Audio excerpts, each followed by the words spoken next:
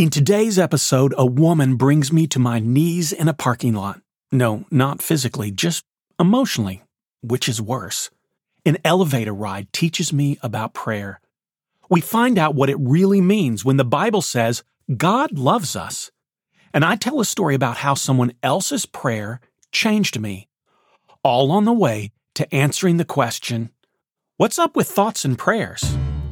Welcome to the Sky Pilot podcast that explores questions of faith, spirituality, and religion. I'm Dan Matthews, and I don't have all the answers, but I do enjoy the questions.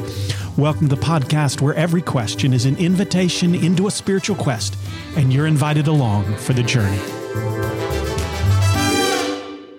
I graduated from seminary, and I was newly ordained, and I just started working as the third and by far youngest clergy at the downtown church in Chattanooga, Tennessee. On one single fateful day, I had two experiences that were profoundly formative for me. The first came as I was walking across the parking lot. I was wearing a dark suit, a black shirt with a clerical collar, so I was easily identifiable as an ordained minister. A woman stopped me as I was making my way across the parking lot, and she said, "Excuse me, are you a minister?" Now, if you'd seen me at that moment, I'm sure, right as she asked the question, I stood up a little straighter. I tried to speak in a deep and authoritative voice, and I attempted to offer her a demeanor suitable for, a superhero. "Why, yes, I am," I answered, feeling proud to be recognized as the authority figure that I now had become. She went on to say, "I think that is wonderful. I just think it's great when the church ordains young people. Last Sunday, my church ordained a 12-year-old. Suddenly, all of the air went out of my self-inflated balloon. I just got lumped in with an ordained sixth grader, who, for all I knew, was probably better at this than me. Later that day, I'm riding in a hospital elevator on my way to visit a parishioner who was going to have surgery that day. A woman climbs on the elevator with me and begins to look at me very carefully. She finally says, "Excuse me, are you a minister?" This time I was ready. I wasn't puffed up or feeling proud. I was, to be honest, steeling myself for whatever humiliating comment she might have to say to me. Yes, I am," I answered. "Well, that's nice," she said. "I'm on my way to visit my father. He just had a heart attack." "Oh, I'm sorry to hear that," I said. And then I told her I hoped her father made a full recovery. And the door opened and she began to get off on her floor. And then she turned back. She looked at me and she said, "His name is Robert. Please say a prayer for him." And I said, "I will." She said, "Thank you," and she was gone. I rode to the next floor, got off of the elevator, and headed towards my parishioner's hospital room. Now, I don't remember anything about the person I visited that day, but I do remember several days later going back to visit the same parishioner after his surgery because he was still in the hospital, and as I stepped onto the elevator to go see him, I remembered the woman from several days before and her telling me of her father who'd had a heart attack. I wondered how Robert was doing, and then it dawned on me. I had never prayed for Robert. I had that awful sinking feeling in my gut, and I had a moment of crisis right there on the elevator. I told her I would pray, and I never had. But then I began to think about it. In the end, when all's said and done, did that really matter if I said a formal prayer? Because I have no doubt that God was there in the elevator with us for and during our conversation. God heard the request. And I'm pretty sure if I failed to actually say the prayer, I am sure that God was no less likely to answer the need of her prayer request with or without my participation. So was my actual prayer really necessary? To answer the question, I want to turn to the Gospel of Matthew, the 5th chapter, beginning at the 43rd verse. And it says, "You have heard that it was said, 'Love your neighbor and hate your enemy. But I tell you, love your enemies and pray to those who persecute you, that you may be children of your Father in heaven. First, let me say that when we talk about the word love in Scripture, we struggle, modern readers do, because we interpret it through the lens of the way we use the word today. Love is an emotion word. It means an intense feeling of deep affection, or at least that's what we mean when we use it. But when the word is used in Scripture, it's not so much a word of feeling, but a word of commitment.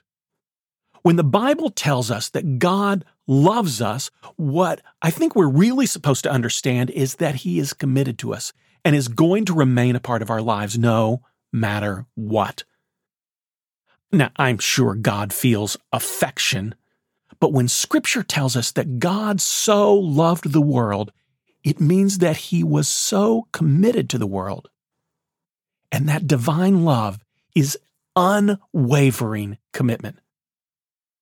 So we're supposed to commit ourselves to our enemies, to remain a part of their lives. Now, I need to say an aside here. I think God, for our purpose, to the modern reader, is talking about enemies in the everyday sense. The neighbor who trimmed back your hedge without permission and just infuriated you because he won't even apologize. The boss who gave your office space to someone else on staff without even telling you about it. The person at the gym who works out next to you but drives you crazy by yelling every time he exerts himself. These are the everyday enemies we have in our lives, and most of us have some of these that we spend way too much time focusing on, ruminating about. But, and I want to be clear here, I want to say if you are being victimized, that's something different. No, the rude server at the restaurant, even though you want to think of it that way, is not victimizing you. I want to be specific here. If you're being sexually abused by someone, or if you're being physically abused by someone, then you're in a different category than what I'm talking about here. You need to take care of yourself. I want to remind you of Jesus' statement in the 10th chapter of John. Jesus says, "No one takes my life from me, but I lay it down of my own accord. I have the power to lay it down, and I have the power to take it up again. I have received this command from my Father." I believe that God calls us to stay in relationship with the people we have difficulty with, but I want to be clear that I don't believe that to be true of situations in which we are experiencing abuse. Okay, that's just my aside for people who are hearing this who are in that situation. But back to the passage from Matthew. When life is difficult and not going the way we want, Scripture commends love and prayer. Remember, love is not a feeling, it's a commitment to the relationship. Now, you could even think of this as thought and prayer. Now, I don't think for a minute that if I stay in a relationship with everyone who I perceived has wronged me in some way, or if I pray for them, that I will somehow make them change. And if I did believe then that would be kind of creepy, don't you think? That would be little more than Christianity's version of a voodoo doll, where I have the power to change you to who I want you to be from afar. And having said that, I literally know nothing about voodoo dolls except what I've seen in movies, so take that for what it's worth. Instead, I believe that love and prayer, they're powerful ways to change. Yep, you guessed it. It's not the first time you've heard this from me. Me. Do I believe that prayer has the power to change the world? Yes. Yes, I do. And I believe that prayer has the power to change the person who prays in remarkable and dramatic ways. So now back to the person in the elevator and her father, for whom I never prayed. Okay, that isn't accurate. I did eventually pray for him, and I decided that it did make a great deal of difference whether or not I said that prayer. It matters because, first of all, I said I would pray.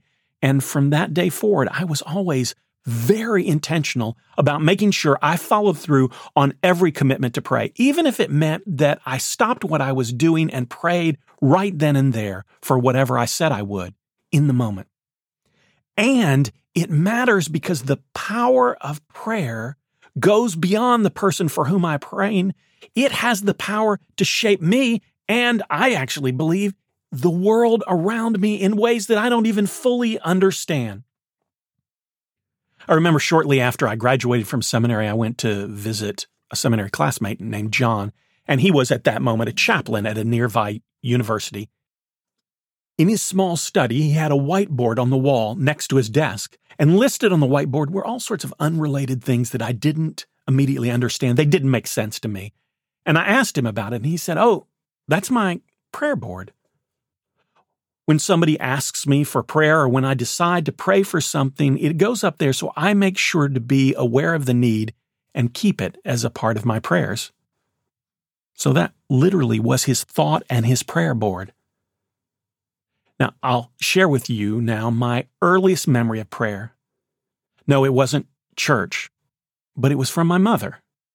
When I was very little and riding around in the car with my mother as she did her errands for the day, if an ambulance passed with a siren or a light on, my mother always said a very quick prayer out loud for the person in the ambulance. To this day, every time I see an ambulance, I say a prayer for the person. Her ritual of prayer changed the world in an unexpected way. It changed me. And the prayer wasn't even for me. That's the power of prayer. Prayer has a way of reaching out beyond the person saying the prayer, beyond sometimes even the person for who the prayer was intended, to change the world in unexpected ways. So now to the question, what's the deal with thoughts and prayers? When we experience a tragedy in our society and there are people who are grieving or suffering, then a politician often stands up at a press conference and says, "Those people, they are in our thoughts and prayers." The politician is immediately ridiculed because thoughts and prayers are, as some have said, well, they're empty and meaningless gestures. But I would offer an alternate interpretation. These moments are not meaningless because thoughts and prayers are toothless offerings, but they're meaningless because the person who says it is not likely to spend a single moment in thought nor prayer after having made the comment. I really think the follow-up question to a politician or any public figure saying someone who is suffering is in their thoughts and prayers is, wow, tell us about those thoughts and prayers. What are they focusing on? What are they seeking? What are you asking God for in your thoughts and your prayers? It's not that focusing on thoughts and prayers causes us to be a people devoid of action. The real issue is that we frequently talk about thought and about prayer, and then we do neither. If we, in response to a crisis, spent more real, honest time in thought and prayer, I have no doubt the certain outcome would be that we would find that our thoughts and our prayers would lead to meaningful and thoughtful, powerful action.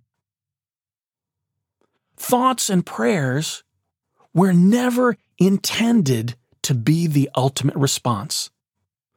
They were always intended to be the catalyst that leads to life and world-changing action. That's all for today. Be sure to subscribe to this podcast so you get notified of future episodes. Also, you can find me on Facebook and YouTube. Just search for Sky Pilot Faith Quest. And if you'd like to get in touch with me by email, my email address is dan@skypilot.zone. And on your spiritual journey, may you ask questions, seek answers, and boldly go wherever the quest takes you. Thanks for listening to Sky Pilot Faith Quest. I invite you to send me a question or leave a review. And remember, the sign of a strong faith, solid religion, or healthy spiritual journey is not certainty, but that you keep asking questions.